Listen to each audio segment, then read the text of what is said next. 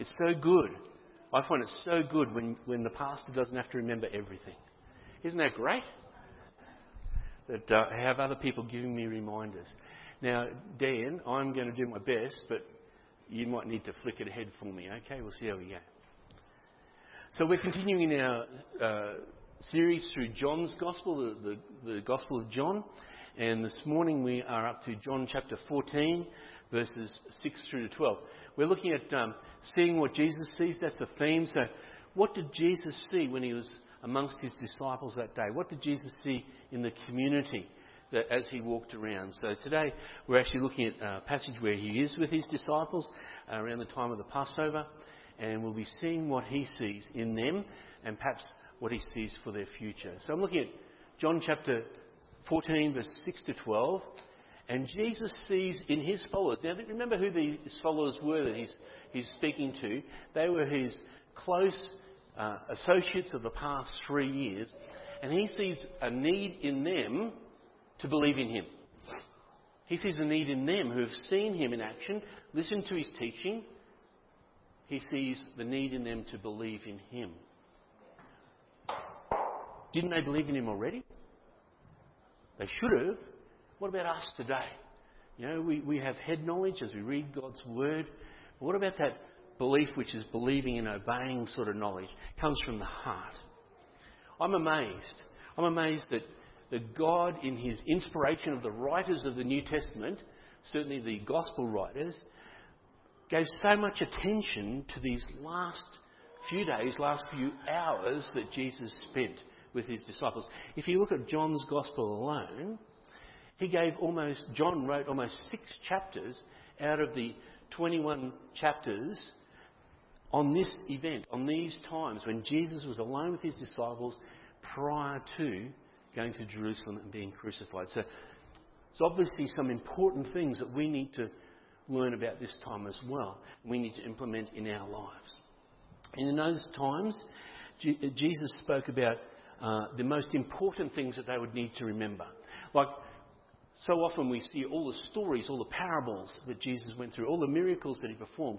But I believe in these 6 chapters of John, he was reinforcing the most important things that they needed to remember. I wonder if he saw that they were the most likely things that would be forgotten. And sometimes they're things that we need reminding of as well. But in all that time, he spoke about the importance for them to believe in him.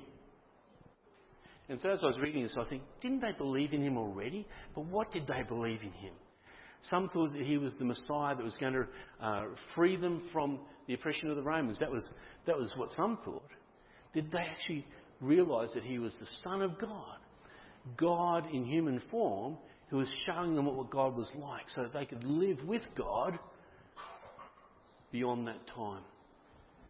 He uses that word believe almost 100 times in the Gospel of John.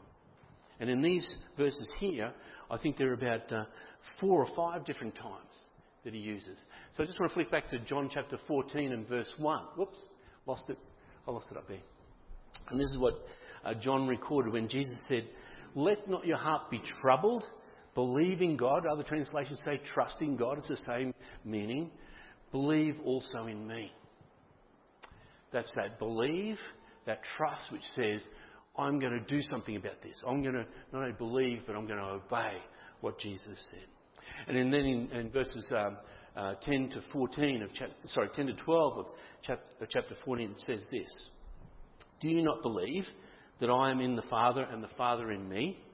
The words that I speak to you, I do not speak on my own authority, but the Father who dwells in me does the works." Verse 11, "Believe me that I am in the Father and the Father in me, or else believe me for the sake of the works themselves," the things that he's done. "Most assuredly I say to you, he who believes in me, the works that I do, he will do also." That's an incredible promise, isn't it? "And greater works than these he will do, because I go to my Father." So what does believing in Jesus mean? I think this scripture, these verses, are going to help us to understand what it means to believe in Jesus. What he is trying to get across to the disciples. Believe in me, is what he's saying to them. He saw that their faith in him would struggle. Reading from verse 6 in John chapter 14. I'll just read from 6 to 12. And I think we'll keep up the speed there. So here we go. Remember, he had just been telling them about the preparations, that he was going to a place to prepare a lot of rooms for them, and that they couldn't go there yet, but one day they would. And then in verse 6 he says, Jesus answered, I am the way, the truth and the life. No one comes to the Father except through me. If you really knew me, you would know my Father as well. From now on, you do know him and have seen him. Remember, ultimately he's trying to say, believe in me. Really believe in me. Really trust in me. To the point where you will do what I say. Verse 8. Philip said, Lord, show us the Father, and that will be enough for us. You see, he just didn't get it yet. So he still had that sort of question. Jesus answered, don't you know me, Philip? Even after I've been among you for such a long time, 3 years? Anyone who has seen me has seen the Father. How can you say, show us the Father? What was Jesus' primary purpose in coming to this world? To show people what God Almighty, his Heavenly Father, was like. That was his primary purpose. It wasn't to come and heal everybody. It wasn't come to bring peace as such. It was to come and show us what God was like. Verse 10, don't you believe that I am in the Father? I just read that a moment ago. That the Father is in me. The words I say to you are not just my own. Rather, it is the Father living in me who is doing his work. Believe me when I say that I am in the Father and the Father is in me, or at least believe on the evidence of the miracles themselves. I tell you the truth. Anyone who has faith in me will do what I've been doing. He will do even greater things than these, because I am going to the Father. This has got to be one of those passages where in our scientific, empirical world, we find it so hard to see Jesus and the Father as one and the same. It's the whole Trinity question, isn't it? And yet this is what Jesus was teaching, and the Gospel writers recorded these words for us to try and grasp it as well. Jesus came to show us what the Father was like. Everything he said, everything he did was because God the Father told him to say and do those things. Some of you might remember this story. I think I've used it in the past. It's a story about a fellow called Pastor John Harper. It was in 1912. He was a pastor in Glasgow in Scotland, and he was called as the new pastor of Moody Bible Church in Chicago in the US. So he headed to America. With him was his 6-year-old daughter Nina and her aunt Jessie. John's wife had died when Nina was born. So they were going to America. Guess what ship they were going on? Titanic. They were all excited. They were going on the maiden voyage of the greatest ocean liner ever built. But when the ship hit the iceberg, Nina, the little child, 6-year-old, she was saved in lifeboat number 11. She was sitting on her aunt's lap. Her dad gave his life jacket away. And then he stayed with the ship and began to witness to anybody who would listen to him. Pastor John was one of those 1,522 people who died that night. But 4 years later, a man at a church meeting in a town in Canada gave his story, and he said this: I'm a survivor of the Titanic. When I was drifting alone on a spar of timber that night, the tide brought Mr. Harper of Glasgow beside me. He was also on a piece of the wreck next to me. Man, he said, are you saved? No, I said, I am not. He replied, believe on the Lord Jesus Christ and you will be saved. The waves took him away. But strange to say, they brought him back a little bit later. And he said, are you saved now? No, I said, I cannot honestly say that I am. Again he said, believe on the Lord Jesus Christ and you'll be saved. Shortly after that, he went down. And there, alone in the night, with 2 miles of water under me, I believed. That was the story of this man at a meeting in Canada. That man was eternally grateful for John Harper's faithful witness. It came from that same passage when Paul and Silas were giving their testimony to the Philippian jailer in Acts chapter 16, in verse 31. They said, believe on the Lord Jesus Christ and you will be saved. Believe on the Lord Jesus Christ and you will be saved. What was Jesus wanting them to believe about him? He was saying, believe in me. He was planning for their salvation. He was trying to reinforce in their hearts and minds that he was the Saviour of the world. He was the Christ, the Messiah. For you and I, for our loved ones, our families, our friends, our relatives, somehow we need to be John Harpers. We need to be challenging people.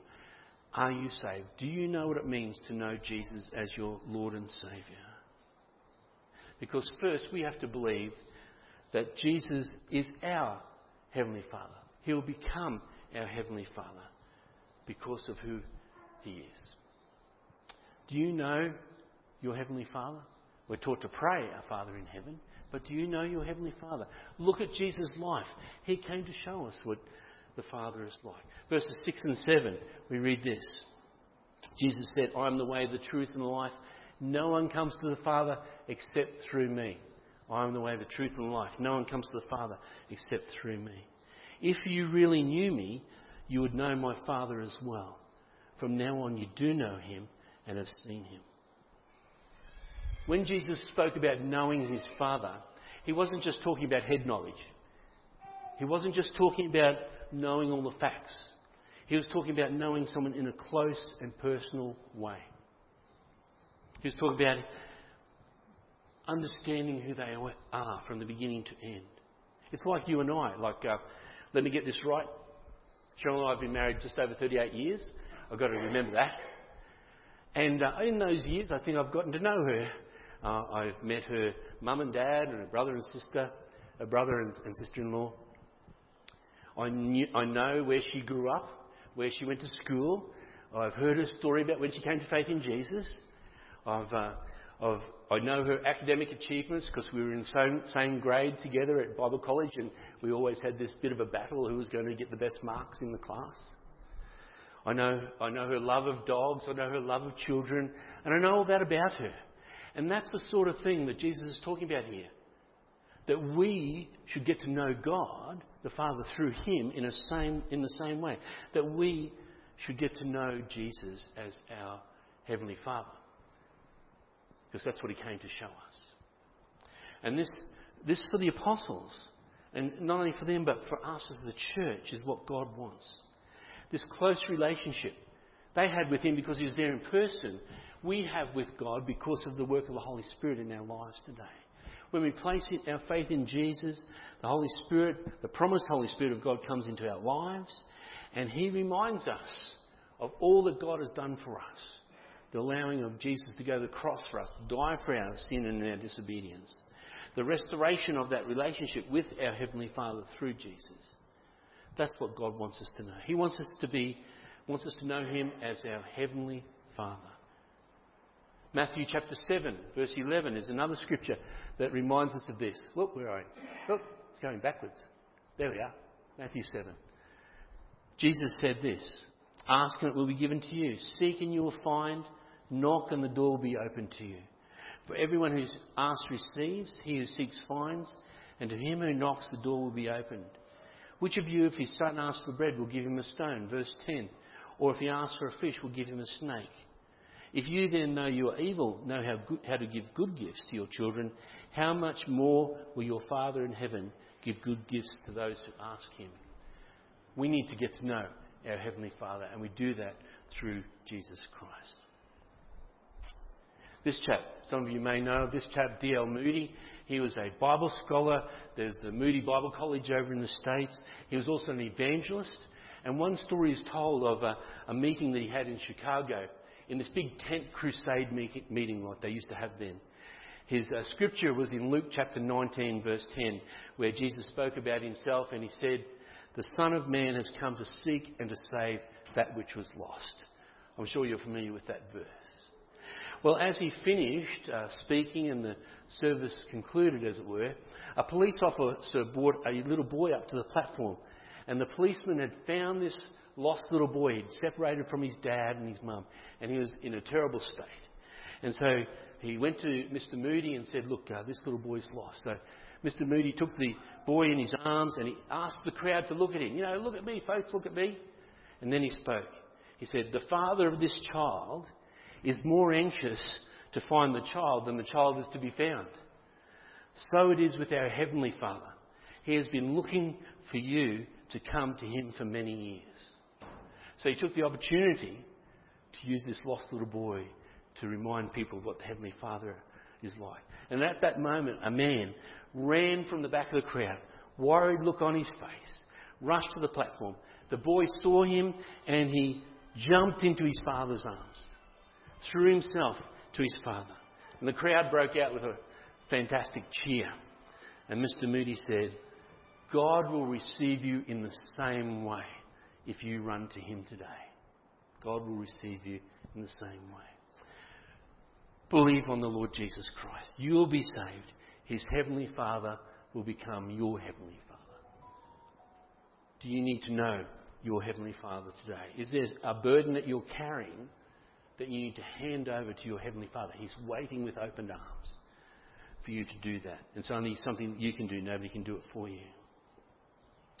If you believe in Jesus, he will become the greatest revelation of God to you. He will show you not who the Father is, but what the Father does. Jesus Christ is literally God come to earth as a man. Again, we find it hard to get our heads around that. But verse 7 of chapter 14 says this, and I think I've got it up there. Yes. If you had known me, you would have known my Father also. And from now on you know him and have seen him. Philip said to him, Lord, show us the Father,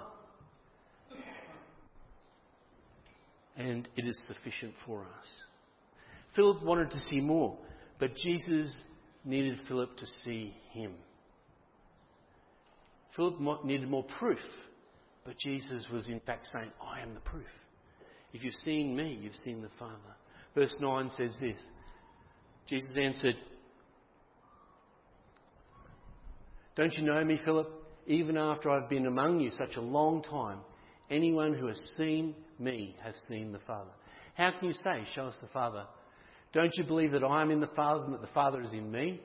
The words I say to you are not just my own. Rather, it is the Father living in me who is doing his work. Reiterated. The Lord wanted Philip to know what he already had seen was all he needed to know about God.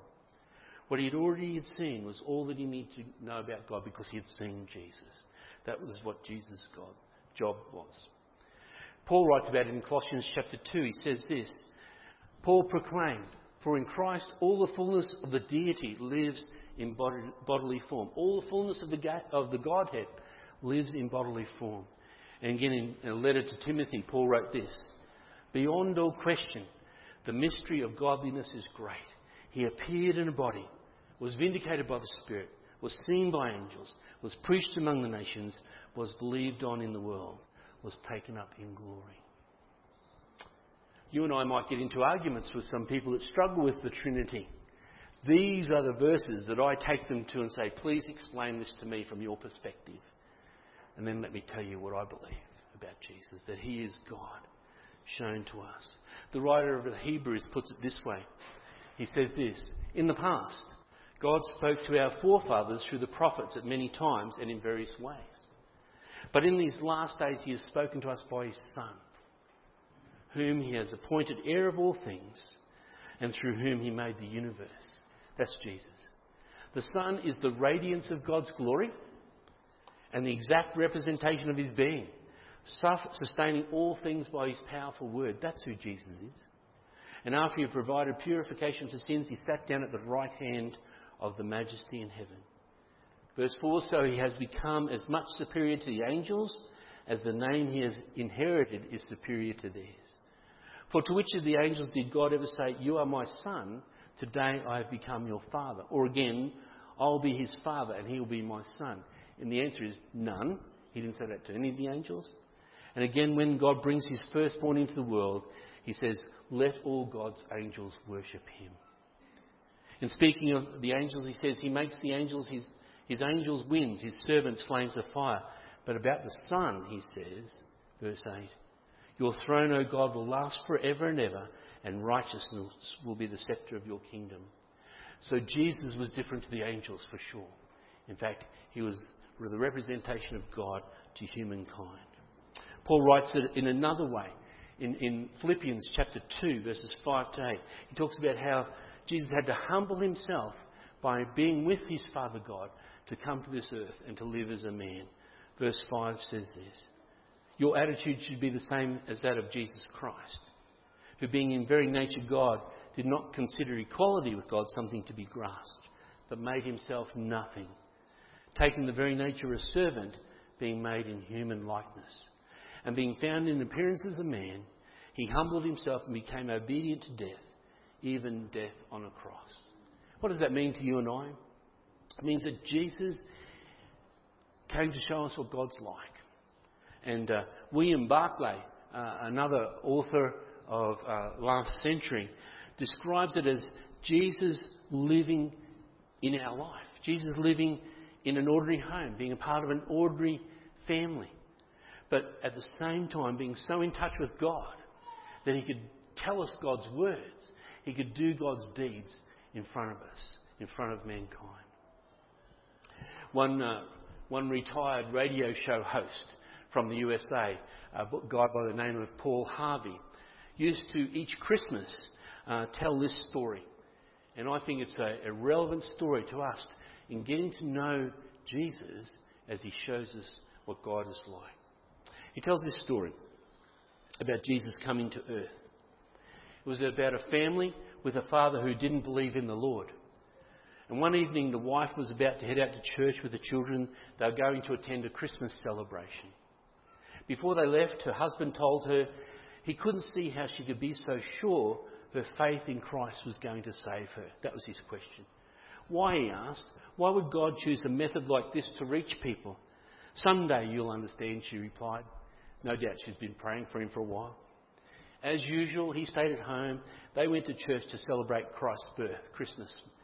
Shortly after the family drove away in the car, snow began to fall, heavier and heavier. And as he sat in his chair reading the newspaper, he was startled by a thudding sound on the window, and then another, and then another. And it seems that, at first he thought somebody was throwing snowballs at the living room window. But then he went to the door and he looked out, and there was a flock of birds that had huddled together miserably in the snow. They'd lost their way in the snowstorm, and they were desperate to search for shelter. They'd tried to fly through his large window into his warm living room. In compassion, he couldn't let the poor creatures lie there and freeze. And so he thought of the barn out the back. He thought, if I can get them there, that's warm, they'll survive, they'll be able to fly off tomorrow. But he couldn't get the birds in it. He tried everything. He walked through the deep snow, he opened the door wide, he put some lights on, he put a trail of birdseed from where they were to the barn, but they wouldn't go. He tried to catch them.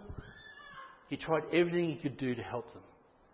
If only he thought, if only I could be a bird myself, I could lead them into that barn. Then they wouldn't have to be afraid. Then they would be safe. Then they would be warm. But I have to be one of them so they could see and hear and understand. Right at that moment when he was thinking that, the church bells began to ring, and a well-known carol wafted on the breeze. "O come all ye faithful," he heard. As he heard it, he sank on his knees in the snow and realised why God had come to earth in the form of a man so that he could show us what God was like. He could show us where rescue would come from the punishment of sins. That night, that dad came to faith in Jesus. I wonder, have you seen the greatest revelation of God because you believe in Jesus? We're all on a journey. I think if God was to give us all that great revelation at once, our minds would be blown away. But bit by bit, he reveals to us who he is, his character, through Jesus Christ. And the third thing that we'll finish on this morning is when we believe that he guarantees great things in our lives when we believe in Jesus. And in verses 11 and 12 in John's Gospel, chapter 14, it says there, believe me, when I say that I'm in the Father and the Father is in me, or at least believe on the evidence of the miracles or the works themselves. Verse 12, I tell you the truth. Anyone who has faith in me will do what I have been doing. He will do even greater things than these, because I'm going to the Father. Jesus was talking to his disciples, the important things he was wanting them to remember. He wants us to remember that as well. The book of Acts shows how this was a miraculous reality in the life of the early church. Acts chapter 5, verses 12. The apostles performed many miraculous signs and wonders among the people. And all the believers used to meet together in Solomon's colonnade. No one else dared join them, even though they were highly regarded by the people. Verse 14 says, nevertheless, more and more men and women believed in the Lord and were added to their number. As a result, people brought the sick into the streets and laid them on beds and mats, so that at least Peter's shadow might fall on some of them as he passed by. Crowds gathered also from the towns around Jerusalem, bringing their sick and those tormented by evil spirits, and all of them were healed. Acts chapter 8 gives us another reminder of what happens when Christ guarantees things in our lives. Chapter 8 and verse 5, it says, Philip went down to a city in Samaria and proclaimed the Christ there. When the crowds heard Philip and saw the miraculous signs he did, they all paid close attention to what he said.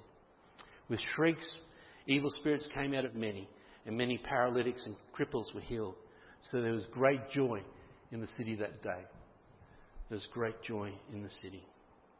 These were extraordinary demonstrations of God's power. They were necessary to establish the truth of the gospel of Jesus Christ for those people at that time. And our God has always been a God of miracles. He's still a God of miracles today. He's doing amazing things in people's lives as we come before him and ask him for his will to be done. And he promised that. Acts chapter 1 and verse 8, Jesus promised that. He says, but you'll receive power when the Holy Spirit comes on you, and you'll be my witnesses in Jerusalem and all Judea and Samaria and to the ends of the earth. I said earlier, we need to remember that Jesus didn't come just to heal people. He came to show us what God was like. He came to show us how we could be free from the punishment of our sin and disobedience. And that's the greatest miracle of all. I trust that all of us here today have believed, have trusted in Jesus for that miracle of forgiveness of sins and that promise of a home in heaven that we looked at a couple of weeks ago. I want to finish with a small, short story this morning. It's a testimony of a pastor. His name was James Chandler. And he found out about Jesus in a very unusual way before he became a pastor. And this is his story. He said, as a teenager, I went to an outdoor drama of the crucifixion of Christ. An outdoor drama of the crucifixion of Christ. I was not a Christian, but I was curious about all this Jesus stuff. That was his words. The audience was to play a part of the crowd during Jesus' trial and death and on the cross. And so they all shouted. They got the audience to shout, crucify him, crucify him. That was the crowd. They brought Jesus out and began to beat him. Even though I knew it was a play, I was amazed at how I was drawn to it. This is his story. As we, the crowd, began to follow Jesus up the hill carrying his cross, Jesus stopped and fell on his knees. I didn't know he was supposed to do that. He didn't know the story. A Roman soldier looked at me, pointed and yelled, "You carry his cross." Can you feel the gulp already? I was stunned and confused. I hoped he was talking to somebody else. But before I knew it, there I was, carrying this heavy wooden cross up the hill.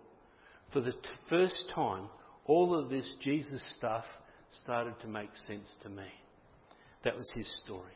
And from that point on, he came to faith in Jesus. Believe in the Lord Jesus Christ and you will be saved. Believe on the Lord Jesus Christ and you will know the Father. That's what Jesus was saying to his disciples. Believe in me. Don't, not look at me. Believe at me. Believe in me. Don't forget about me.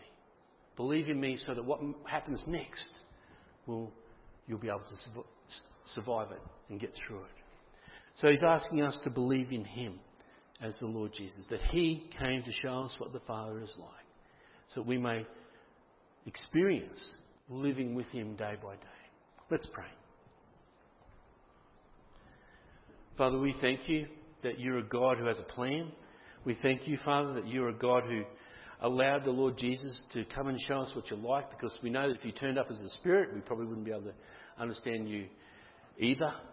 But Father, we thank You that the Lord Jesus is very real, that He lived amongst us, that He taught, that He spoke, that He did miraculous things to show us who You like, who You are like, and what Your heart is like. I pray that we will be continually looking for Jesus in Your Word, in one another, Father, that we may be drawn closer to You and able to do the things that You want us to do. Lord, I pray that we'll be able to encourage others to believe in Jesus as well. And Lord, we ask for Your strength and Your enabling to do this. And we pray this in Jesus' name. Amen. I'm going to invite the music team to come back as we look at one last song for this morning. You've probably heard me pray a couple of times today that God's the same yesterday, today and forever. And He doesn't change. He has a plan. And this song reminds us of that He is the everlasting God. Let's stand and sing this together.